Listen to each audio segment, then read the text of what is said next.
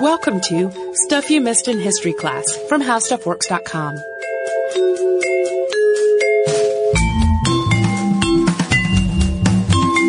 Hello and welcome to the podcast. I am Tracy V. Wilson. And I'm Holly Fry. Today we're going to continue on with part 2 of our episode on Jane Addams. Jane Addams was just an astounding leader and advocate, especially for the working poor. But a lot of her work really boiled down to building progress and a better quality of life for everyone. And as we talked about in the previous episode, she helped found Hull House, which gradually added activism and advocacy to its overall mission of helping to improve the lives of immigrants and the working poor in Chicago. But Jane herself also held a number of positions and spearheaded all kinds of social reforms during her life. And while much of this work led to her being one of America's most beloved progressive leaders, her anti-war work before and during World War I also drew lots of scorn and ire. So in this episode, we're going to talk about her achievements that weren't quite so directly tied to Hull House. And some of the more recent scholarship on Jane Addams has actually focused on her work as a philosopher. Until the 1990s, most of the writing about philosophy in the progressive era really focused on John Dewey and William James and other men, while Jane was viewed more as the practical arm of their philosophical concepts. But more recent scholarship about her writings has really approached her as a philosopher in her own right. Hers was a pragmatist approach, combining feminism and social improvement, and always relying on a cooperative effort. When you look at the overwhelming number of positions that she held, and all the awards and recognitions that she received, and all the work that she did, it can seem deceptively like in order to do all of this, she would have had to just take the bull by its horns and strong-arm people into agreeing with her. But in fact, in virtually all of her dealings, Jane really worked as a peacemaker. She was a mediator and an advocate. She would speak stridently and sometimes aggressively about conditions that she wanted to change, but when it came to actually working to make those changes, she would really focus first on the places where her views overlapped with her opponents. This is the smartest way to approach conflict I have ever heard of. I know. It made her a hugely effective advocate for incremental and gradual change that was acceptable for everyone involved. And according to her theory, it really could make a real lasting change. Key parts of this philosophy related to people taking an active part in democracy and changing their own circumstances. So it was, while she did make some big changes in her life, this was not a case of like getting in someone's face and screaming at them. It was a case of finding common ground and working from there. It was kind of like slow burn reform. Yeah. She really felt like if we are going to have this change last, we have to take little steps. That we all agree on. And do it slowly. And the fact that she was able to convince people to do as many things as they did, I find that to be remarkable. So apart from Hull House, and her founding of it, what else did she work on, Tracy? Well, let's start in 1895 when she became garbage inspector for the 19th Ward in the Near West Side. So she had been concerned about how disgusting the neighborhood was. I do not mean that to be disparaging to the neighborhood. It was full of rats and garbage. It literally had a trash problem. Yeah. And she had applied to be a trash remover, a garbage collector. And Hull House actually had its own garbage incinerator installed because the trash problem in the neighborhood was so bad. The city elected not to hire her as a garbage collector, but she pursued this garbage inspector post. And once she was in it, she took big strides to make sure that the garbage was collected regularly and safely and then disposed of properly. Then in 1902, Mary Kenny O'Sullivan, who had been a Hull House resident, teamed up with William English Walling to form the Women's Trade Union League. And at the time, women could not join the American Federation of Labor.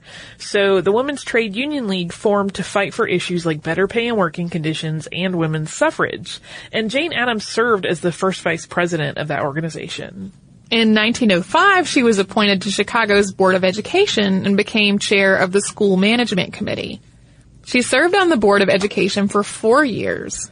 And this is actually a situation where her path of finding a middle ground really put her at odds with some of the people she was advocating for.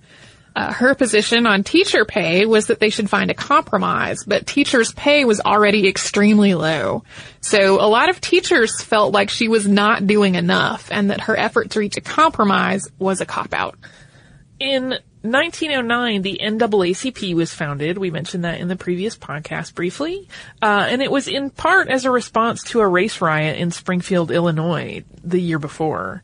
The NAACP's founders and first members included an interracial mix of leaders and activists, and their goal was to ensure that all people actually had the rights that were spelled out in the 13th, 14th, and 15th Amendments, and to end racial discrimination. And Jane Addams was one of the people who helped found that organization. That same year, she became the first woman president of the National Conference of Charities and Corrections, which later became the National Conference of Social Work. This was one of the many things that led to Jane Addams being thought of as the mother of social work. And another part of it was that she worked with the faculty at the University of Chicago to help found a school of social work there. Hull House in Chicago became known as sort of the birthplace for social work as a profession in America. And the world of social work was not just to study social conditions as sociology does, but to actually work through or work toward better conditions for people, either as an advocate or by working with individual people to try to make their situation better.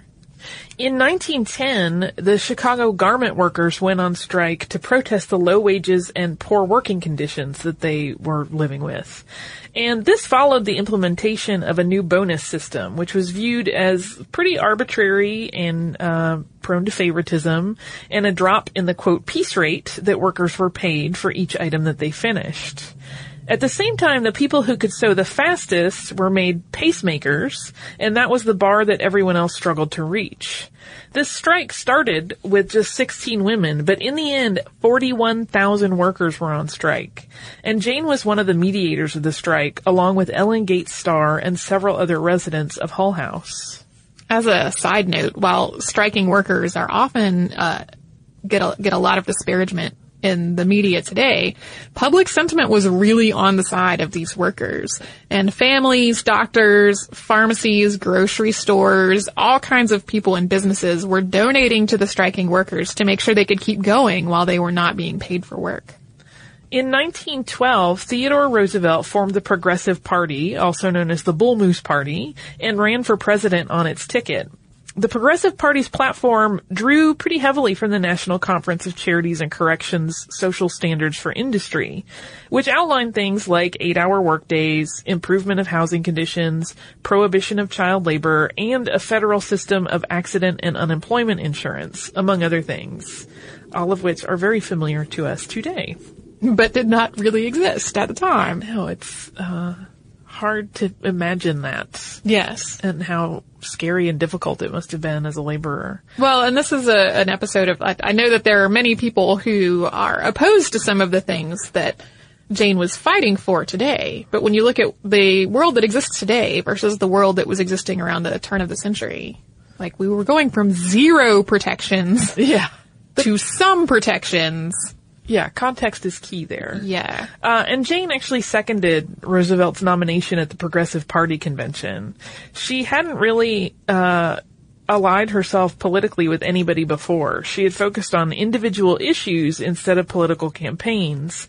And she had to do this even though she fundamentally disagreed with some of Roosevelt's politics, like his love of big business and his some explicitly racist comments. Woodrow Wilson actually won the election, though. Yeah. So even though he ran and she seconded his nomination, he did not win that election. And it's good to point out that even though she opposed some of his positions, it kind of really fundamentally goes back to her idea of finding some overlap of common ground and belief compatibility. Yeah, it was definitely like an ethically difficult time for her. She was like, she wanted to work toward the greater good, but that meant that she had to kind of make peace with some things that she did find really upsetting. Yeah.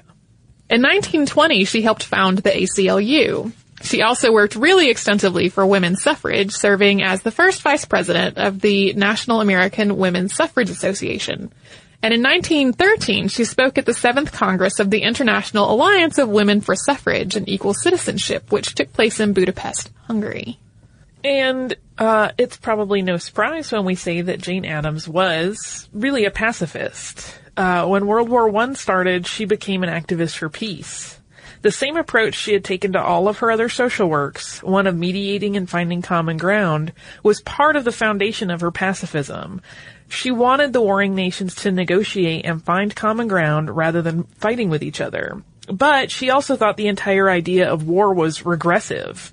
It was going to lower the quality of life around the world and effectively put a stop to progress for years to come. She helped found the Women's Peace Party in 1915, and she served as its first chair. She also presided over the International Congress of Women at The Hague, Netherlands in 1915. Also known as the Women's Peace Congress, this brought together 1,200 delegates from 12 countries to try to encourage world peace and end World War I.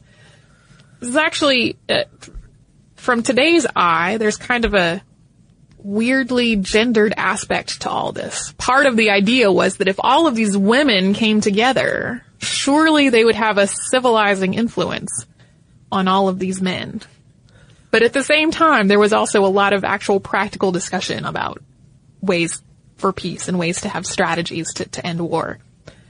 Following that, in 1919, she founded the Women's International League for Peace and Freedom and served as president from 1919 to 1929. She spoke extensively against the entry of the United States into World War I. She tried very arduously to convince President Woodrow Wilson to negotiate a peace agreement with the other countries instead of going to war. This was vastly unpopular. As a result of her anti-war work, she was expelled from the Daughters of the American Revolution, and she was branded as a dangerous radical in the media and the government. This is when, as we referred to in the introduction to the previous episode, J. Edgar Hoover called her one of the most dangerous women in America. She and Theodore Roosevelt, who had previously been pretty much allies, became pretty bitterly opposed to each other, with Roosevelt calling her a bull mouse.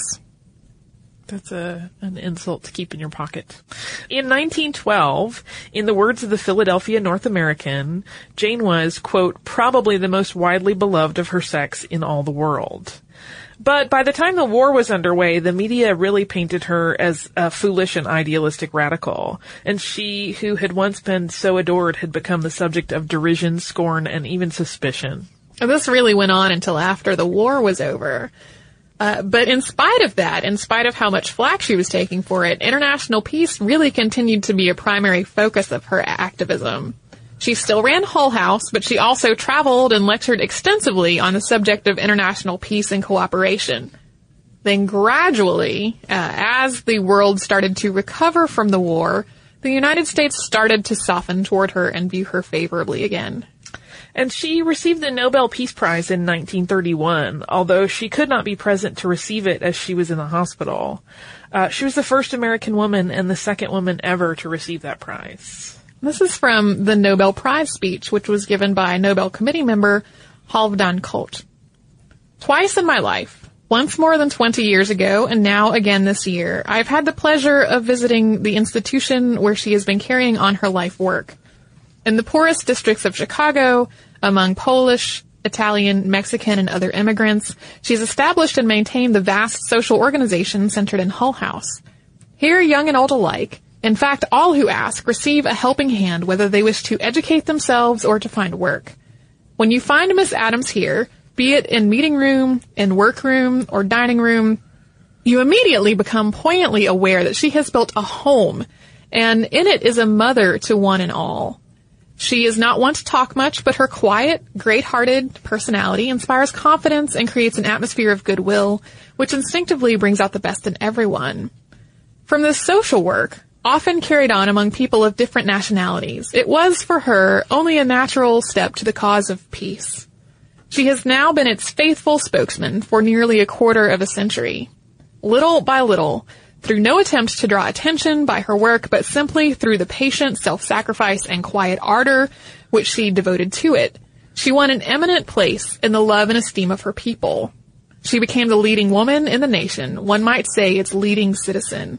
Consequently, The fact that she took a stand for the ideal of peace was of special significance, since millions of men and women looked up to her. She could give new strength to that ideal among American people. And when the need became more pressing than ever, she inspired American women to work for peace on an international level. We shall always remember as one of the finest and most promising events during the last Great War, the gathering of women from all over the world, even from enemy countries, who met to discuss and pursue common action for world peace. It was a rather lengthy quote, but I could not find any part of it that I wanted to leave out. Yeah, I mean, it's a really, granted, speeches about people are supposed to be tributes in most cases, but it's a really lovely one, and it really points out the hard work she did her entire life. Yes. In a really beautiful way. And unfortunately, Jane had a heart attack in 1926. And after that, she really never regained her health. She continued to kind of struggle with her health for the rest of her life. And she gradually handed over her duties at Hull House and other organizations to other people. By the time the Great Depression started in 1929, she was much less of a public social presence than she had been during prior economic turmoil. She died on May 21st of 1935 following an operation she had had 3 days before, which revealed that she had cancer. And this was about a year after the death of Mary Rosette Smith. At this point, Mary and Jane had been companions for 30 years, and people had wondered how Jane was going to survive without Mary. Today, there are schools, peace organizations, social work organizations, and neighborhood centers that are named for Jane Addams. Part of I-90 in Illinois was also named in her honor in 2007. In 2008, Jane was inducted into the Chicago Gay and Lesbian Hall of Fame, explaining that it was, quote, time for Chicago's LGBT communities to claim Addams as one of our own. I feel pretty conflicted about that. Yeah. You and I have been discussing, as preparing this podcast, how problematic the concept of declaring someone to have a particular sexual orientation after their death can be.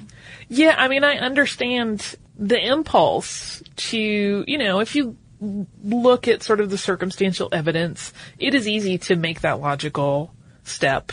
Yes, we definitely know that she had long and committed and loving relationships, especially with Mary. And then also she and Ellen Gates Starr traveled and were companions together for a while. Yeah, and I understand it, but then if it was something she never felt compelled to bring out publicly, and granted there is the element of time and when things have and have not been more and less acceptable, but it's still tricky to do that for her. Right. It's not something that she wrote about or that Ellen or Mary wrote about in any of their journals. Yeah, so it's, like, as you said, it's a little conflicting. I completely understand the impulse to want to, include her in your group because she's an amazing woman. But yeah, it's not something that was ever part of her identity publicly, that she shared, so it's tricky. Yeah. I am reluctant to posthumously assign someone a sexual orientation. Yeah. I think I said that before. Yeah. Ditto. I love Jane Addams, though. Oh, she's amazing. My mom was a social worker. I did not know that. Yeah. No, she was a social worker and also a teacher. I knew she had been a teacher. She was a teacher for developmentally disabled adults. I think your mom is probably quite remarkable.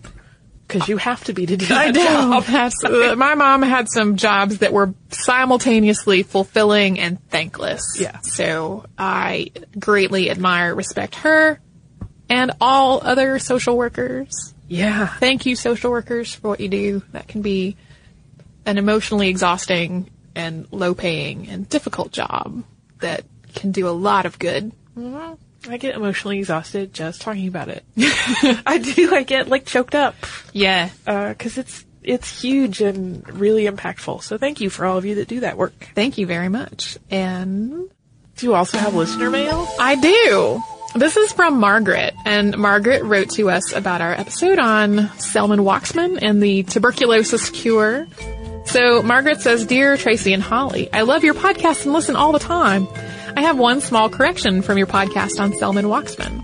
While both Emily and Anne Bronte died of tuberculosis, Charlotte Bronte is believed to have died of hyperemesis gravidarum. which is excessive, persistent vomiting and nausea, which can linger for an entire pregnancy. And then she links to a source. She says this condition was recently in the news when the Duchess of Cambridge was hospitalized with related extreme, quote, morning sickness. I have a friend who suffered this during her pregnancy, and it is a truly awful condition that can be life-threatening to both baby and mother. Thanks for the many hours of enjoyment. Keep up the great work. And then knowing that we are sticklers, I'm sure, for details and things. She says there are also more reputable sources for this, but she didn't clearly have access to a scholarly article database. So, thank you, Margaret. And then I went searching for scholarly articles. Like you do. Yeah, I was very intrigued by this idea. What I learned is that Charlotte Bronte's death certificate lists her cause of death as phthisis, which is another word for tuberculosis.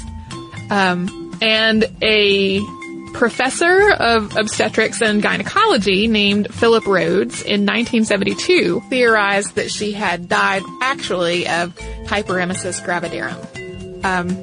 So the long deceased persons theorizing of how they have died. Yeah.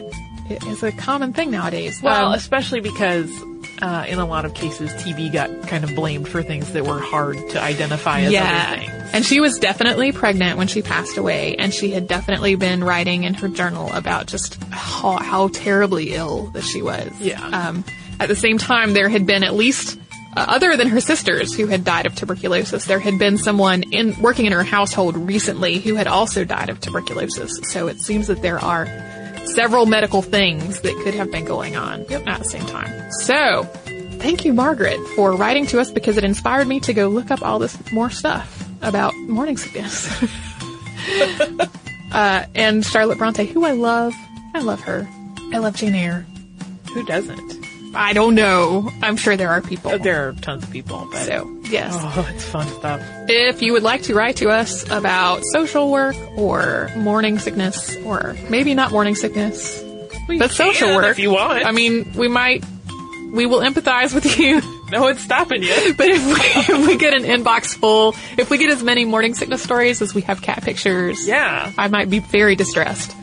But if you would like to write to us about anything, you can. We are at historypodcast@discovery.com. We're also on Facebook at facebook.com/historyclassstuff and on Twitter at missedinhistory. Our Tumblr is at missedinhistory.tumblr.com, and we're pinning many things about our episodes on Pinterest.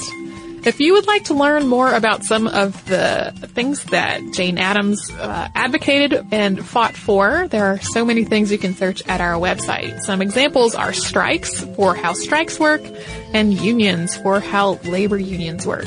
You can learn about all of that and a whole lot more at our website, which is howstuffworks.com. For more on this and thousands of other topics, visit howstuffworks.com.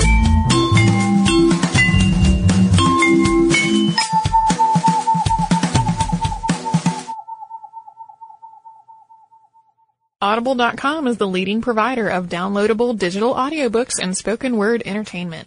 Audible has more than 100,000 titles to choose from to be downloaded to your iPod or MP3 player. Go to audiblepodcast.com/history to get a free audiobook download of your choice when you sign up today.